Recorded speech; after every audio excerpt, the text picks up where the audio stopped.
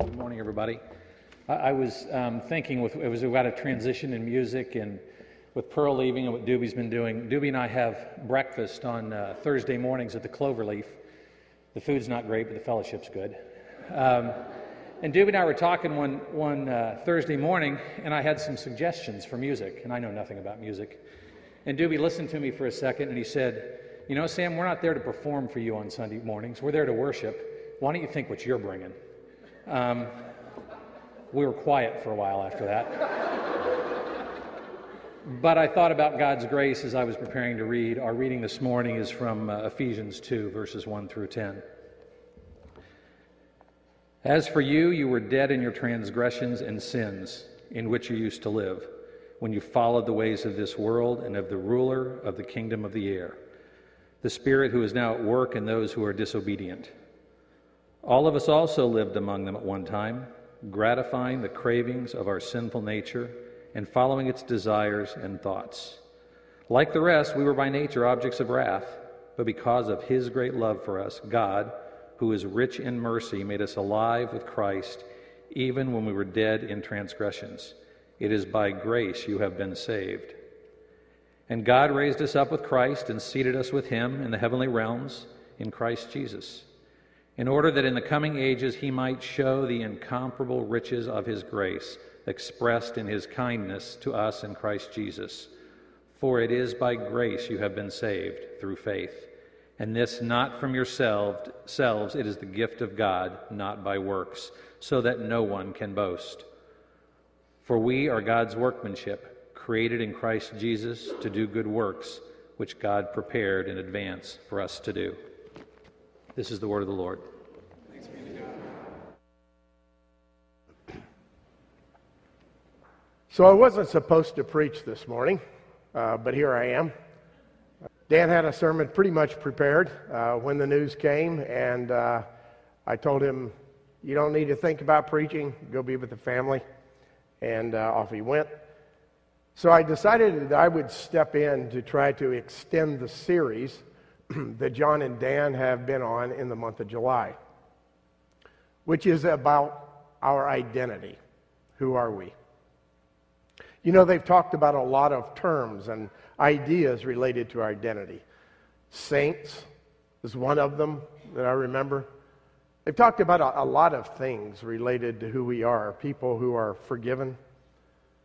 Today, I want to talk about people who were created for a particular purpose. As a matter of fact, that whole passage that Sam just read is a prelude to one main idea. It's at the very end.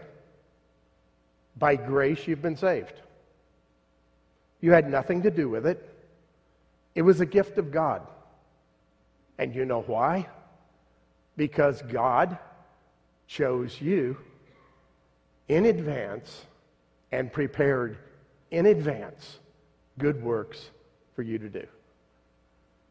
That's the summary of what Paul was driving at in chapter 1 and in chapter 2. But let me remind you of what Paul says when he opens up the epistle. He says, "Praise be to the God and Father of our Lord Jesus Christ, who has blessed us in the heavenly realms with every spiritual blessing. For He chose us in Him before the creation of the world to be holy and blameless in His sight. In love He predestined us to be adopted as His sons, to the praise of His glorious grace, which He's freely given us in the one He loves. In Him we have redemption, through His blood, the forgiveness of sins, in accordance with the grace that He has lavished on us. And He's made known to us the mystery of His will, according to His good pleasure that He purposed in Christ." I don't know if anybody else has ever said this. I've never seen it written.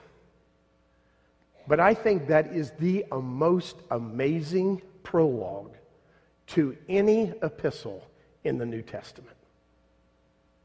If you take a look at the other epistles, they don't start out quite like this.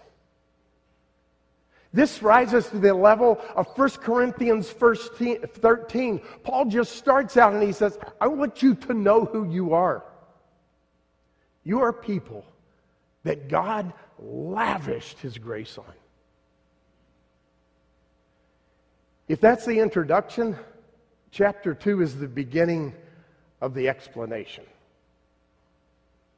The introduction is it's all about grace. Chapter 2 is it's all about grace for a purpose. And what does Paul say in chapter 2? He says, once you were dead in your transgressions and your sins. That's the first image. Once you were a corpse. Once you had no life. Once you had no hope of eternal life. You were absolutely dead in your transgressions and in sin. But now, because of Christ, you're alive. There's another image he uses in chapter 2. He said, once, basically, you were slaves. You were slaves to sin, or as he puts it, slaves to the prince of the power of the air. It meant that you didn't make decisions on your own. Oh, you thought you did, but you weren't making your own decisions. You were guided around by the prince of the power of the air. You were slaves. You were chained to your own absolutely self-centered, human, fleshly desires. And it's all you could do. That's the second image. And then he says, the manifestation of that slavery, it's quite simple. You actually lived according to the flesh. Now, the first thing we think of when we think of living according to the flesh is probably some sort of sin related to the flesh. Okay? Pick your sin related to the flesh. That's probably what you initially think of. And that's true. But Paul is saying something more than this sin or that sin which comes from the flesh. Paul is saying you were enslaved to your fleshly desires. In other words, all you could do was live out your own selfish identity. That's all you could do before Christ. You were living out of the material reality that made you who you were. You were not living out of the eternal reality that I would give you. You were totally fleshly, completely, and absolutely human in the worst sense of the term. I don't know if I've ever mentioned, but I'm a lover of country music. Did I ever tell you that? I actually am. I especially like country music that's old-time country music. So, Johnny Cash, Willie Nelson, Haggard, those guys, I really like them. The new country's okay, but the old country's better. And this week, my wife had over a group of her teachers for supper. So the entire house was full of women. And I appreciate what she does. I love women. But there was just too much estrogen in one place for me to stick around, right? So I decided I had to go somewhere else to eat. So I went to one of my favorite places, which not too many people know about, Trailhead Pizza, off of 446 going towards the lake. You'd miss it if you weren't looking. It's right on the curve. If you go to Trailhead Pizza on any given night, most nights, there's somebody there performing. Might be just one guy with a guitar. Might be two. It might be three. Never more than three because the stage is tiny. I mean, it's not much bigger than the piano itself. So I went out there and thought I'll get something to eat. And, of course, they had a band there. And it was a country band. It was only three guys. And they were from northern Indiana, and they came all the way down just to play. And the guy who's the leader of the band, he writes a lot of his own music. And the thing I love about country music, it tells a story better than most any other music, right? And I know it's a whining story and all that kind of stuff, but it's a great story. And one of the songs that he sang, and I assume he wrote, struck me. The words go like this. I'm not going to sing it for you. I wish I could. I almost pulled out the CD and played it, but that would have been bad. The words go like this about this song, and the song is called Money. Just money. You could call the song Stuff if you wanted to. Okay? You could call the song Things. The words go like this. He had new cars and a big house. He lived it up always, out late. She wore diamonds and liked finer things. She dressed like a star. They had everything anyone would want. All the stuff in the world. Closets. Their closets like a storefront. And then the chorus says, it sure is sad, and it ain't funny. Some folks are so poor, all they have is money. That's some powerful stuff, even if it is country. Some people are so consumed by self, all they have is self. Some people are so consumed by their natural desires, list the natural desire, all they have is that natural desire. And Paul is saying, before Christ came to you, that's who you were. All you had was your natural desires. All you had was your flesh. All you had was your cravings. But now you have been given an opportunity to live another way.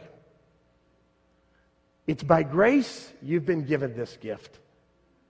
And it's by grace that you're called to live another way. So what's the divine purpose for this story?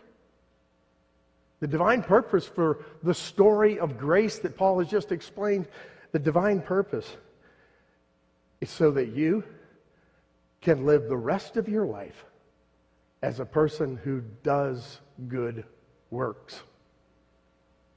No, it doesn't earn you credit. You don't get to heaven because of it. That's got nothing to do with it. It's in response for the grace that has been lavished on you, says Paul. I lavished all this grace on you in Jesus Christ so that you could be so grateful that you would live it out with good works. Good works. Sometimes it's gotten a bad rap, especially in the Reformed department of Christianity, but it shouldn't. We were made for good works, not to earn credit. We were made for good works to reflect the image of God.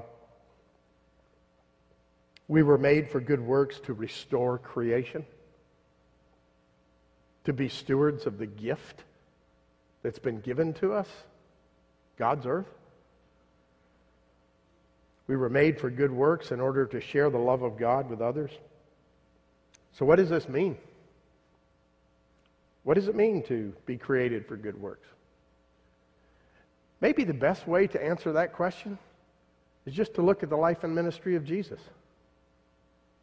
Think about what the life and ministry of Jesus was all about. It was about going around and doing good. Of course, it was also about saying who he was and calling people to follow him, but it was always about doing good,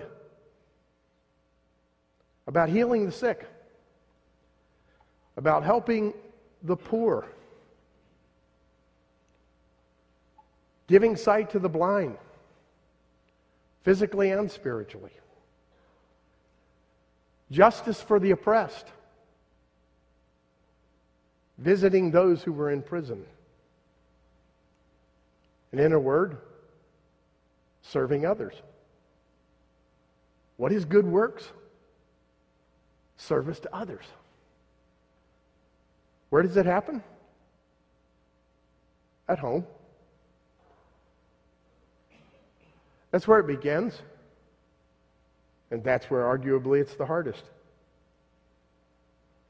To be overwhelmingly thoughtful, and kind to those you know and love the best? Is it only me? That's just not easy. I feel a sense of entitlement. I think she shouldn't say that. And then I respond. Be kind to one another. Compassionate. Tender-hearted.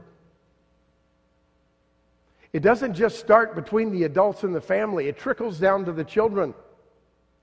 You know, those most generous, grateful, good works children are the ones who saw their parents live in that kind of harmony and did that for others.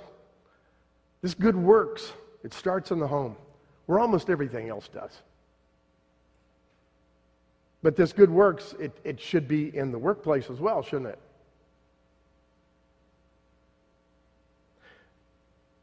It should actually look like this. You know that person at work that really annoys you?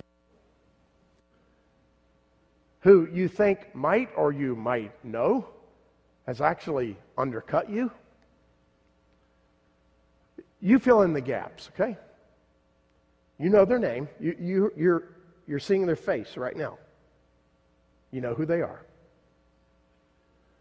What do good works mean? It means to lavish grace upon that person.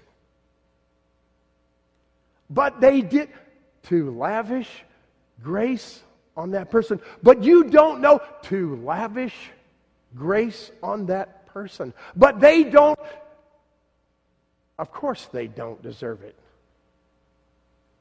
Neither do you. What's a good work? To lavish grace upon that person.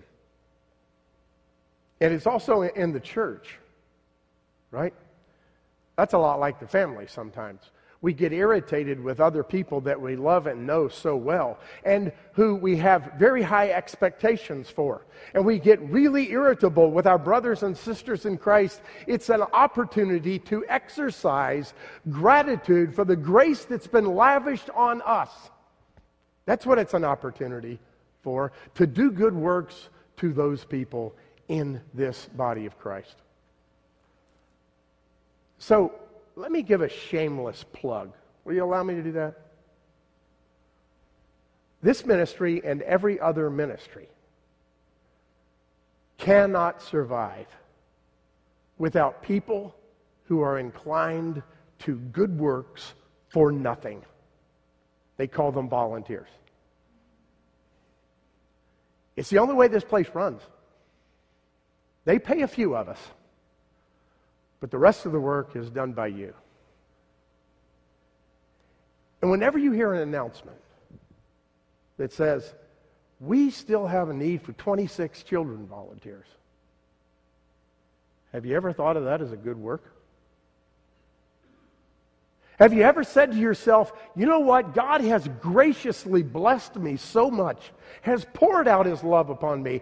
I can't help but respond to that. I'm going to go find out where the need is, and I'm going to fill it. That's a good work. It's a good work just because it is. It's also a good work because you might want to reflect on the words of Jesus that are so famous. Let the little children come to me. So good works, they begin at home, they happen in the church, they happen at work, they happen in the community. I love coffee a lot, but Dan Waugh drinks more of it than I do. It's a fact. If you're in the office, you know that whole pot. He would drink the whole pot all by himself. So we have to run in there and grab a cup before he gets to it. And whenever we have staff meeting days, we make 2 pots because we know there won't be any left, right? And so anyway, I love coffee, and I have this thing about coffee. I gotten to be kind of a coffee snob, and I feel like, and this is my prideful side, my coffee snidiness, snobbiness has morphed into a real important justice issue for me. So I now only drink, for the most part, locally roasted coffee, right? So, I mean, every once in a while I'll go to Starbucks. I feel a pang of conscience by going, but every once in a while I go to Starbucks, and when I go to Starbucks, I get frustrated. Not because they don't have good coffee, not because I think I'm so ethical that I want to do only local beans, but the reason is because there's always a long line. And I have this theory about Starbucks that I've not written them about this, but I think it would really be revolutionary. I think that Starbucks ought to have an express lane. And the express lane is for people that just get coffee. I mean, like me, black coffee. Because I get in line behind somebody, and they are foo-foo in every drink. I want a cappuccino, a little slurp of this and a slap of that. And like, are you kidding me? We're not making a meal here. Pour me a cup of coffee. So a lot of times by the time I get up to the clerk to get my coffee, I really have a bad attitude. I'm serious. That's the other reason I don't go to Starbucks. I just want a cup of coffee. I don't want to talk. I don't want the foo-foo. And I don't want to listen to somebody describe their drink. I mean, yeah, you're laughing because it's funny, but you know how wrong that is? You know how self-centered that is? So what instead would it be like if I went to the coffee shop and my primary motivation was not to be served as quickly as I wanted to be, but my primary motivation was actually to be nice to the person behind the counter? Now that would be revolutionary. That's bigger than an express lane.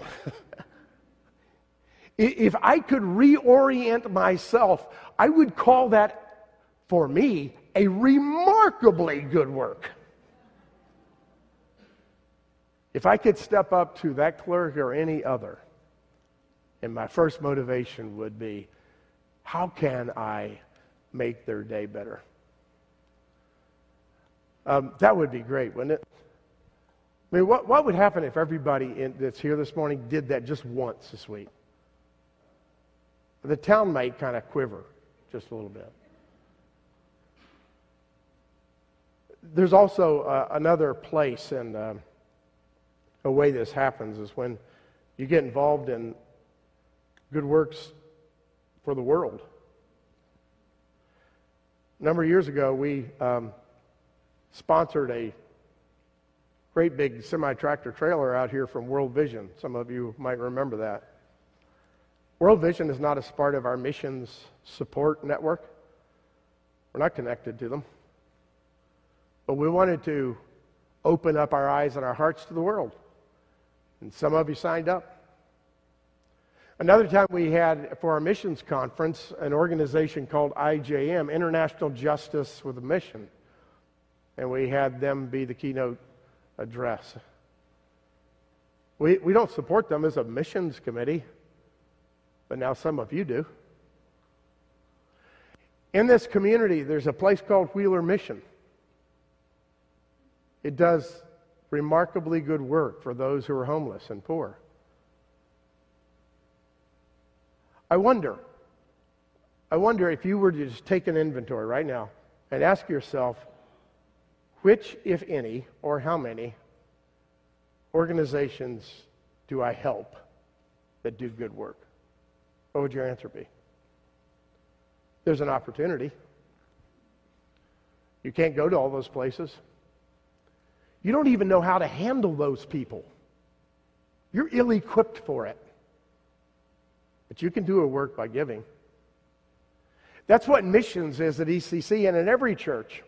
We send people to do good works, and we make sure that they're funded so they can do them.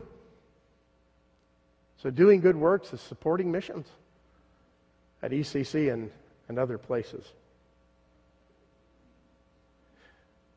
That's the what of what happens. But another question is, how does it happen? Well, it says, you say to yourself, well, you just said how it happened. No, I'm asking a different question. How is it that this happens? How is it that this good work begins? How is it that, you know where it starts? It starts when you start thinking differently. When your heart is changed. That's where it starts. So allow me to say something a little provocative, will you? If your theology, if your personal ethic, if your politics is primarily concerned with keeping people from doing what is bad,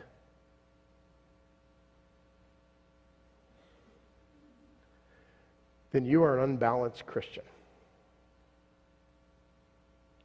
Because there's no grace in that. There's no gratitude for the unmerited favor of Jesus Christ. If you think about law and order and put a period at the end of the sentence, you have not gone far enough. I want law and order too. But I want reformation. A number of years ago, a man called Chuck Colson spent a good period of time in a federal penitentiary for things he had done in the Nixon administration. You know what happened to Chuck Colson? Chuck Colson came out reformed. First, because he was introduced to Jesus Christ. But second, because he had what he called in a book a life sentence. You know what his life sentence was? His life sentence was to reform people who have gone to prison. And now prison fellowship is all over the world. It's the focus on law and order and punishing, not for prison fellowship. Law and order is a good thing. Punishment is sometimes the right thing. But never is it the whole thing. Not for the Christian. The Christian ought to be focused on how can we reform the person who is the criminal? How can we lead them to Christ? How can we help them to experience the lavish nature of God's grace so that out of that gratitude flows and their life is changed? Sometimes we get so serious about sin we forget all about grace. Sometimes we want to stop the sin so much we never think about the reformation that's possible. You know, here's some really good news about good works. You don't have to be smart to do it. Just willing. Here's another good thing about good works. You don't even have to be clever or creative to do it. You just have to have eyes open and heart open to see the need. You know what's something else? You don't have to have a position to do it.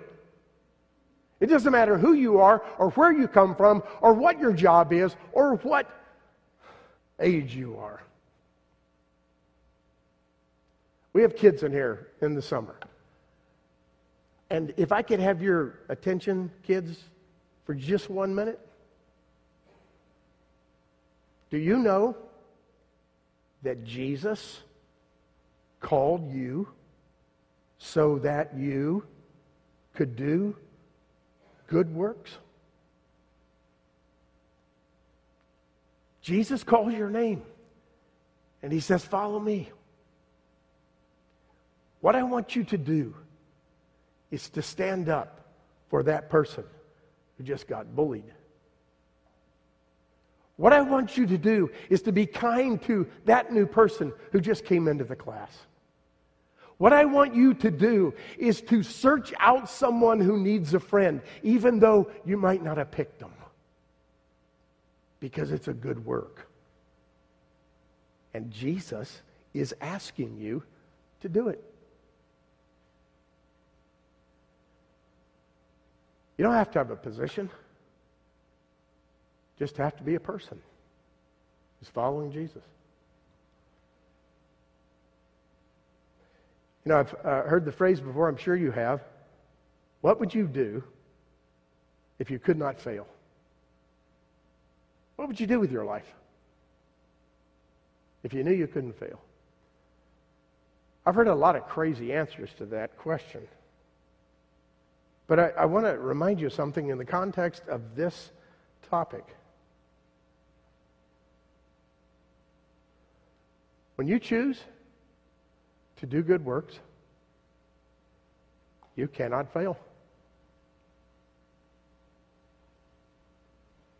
Oh, somebody might do the wrong thing with your good works. Somebody might not appreciate your good works. You could do your good works better, but you cannot fail. Do good works.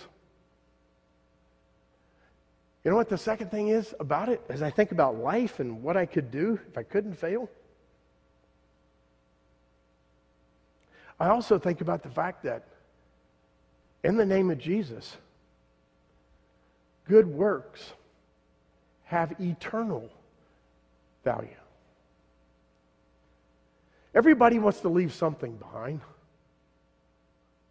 Everybody wants to leave a legacy. Here's a legacy.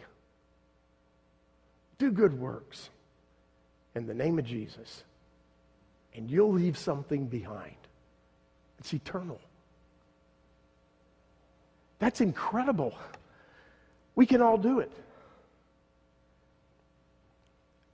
It comes out of gratitude, and it gets wonderful as you think about it. How do you start? I'll just give you a few ideas. Come up with your own. This week, write a letter of encouragement to somebody. I guarantee you can think of someone who needs it. Take the time. Don't send an email, okay? Let them see your handwriting. Or serve somebody who has a need. If you haven't seen anything yet, just come talk to us. We got lots of people. Just serve them this week. Or how about this? How about if this week you just look for the opportunity to guard the reputation of somebody else? Do you know somebody like that? His reputation is being spoiled. Stand up and guard the reputation. Or how about this? Just look for an injustice. Just one. There's so many. Just look for one injustice and address it. You can find it. You can do it. It's not a big deal. Take a stand against something that's wrong and do a good work. I go back to what I said a few minutes ago. What do you think this town would be like if we all focused on that together this week? Well, not to be melodramatic or anything, I know what it would be like. If we all did that, God's kingdom would come and God's will would be done on earth just like it is in heaven. Let's pray. Lord, we thank you. We are so grateful for the work that you have done for us in Jesus Christ. Because you, in Jesus Christ, who did not know sin, became sin for us so that we could become the righteousness of God. And part of the righteousness of God in us, Lord, is not sinlessness, because we know that's not possible. The righteousness of God in us is the recognition of grace and allowing that grace to produce such gratitude in us that we can't help but do good works. We don't want the credit. We're not trying to earn anything. We're just saying thank you. May we say thank you in a variety of ways all week by your grace. In the name of Christ our Lord we pray. Amen.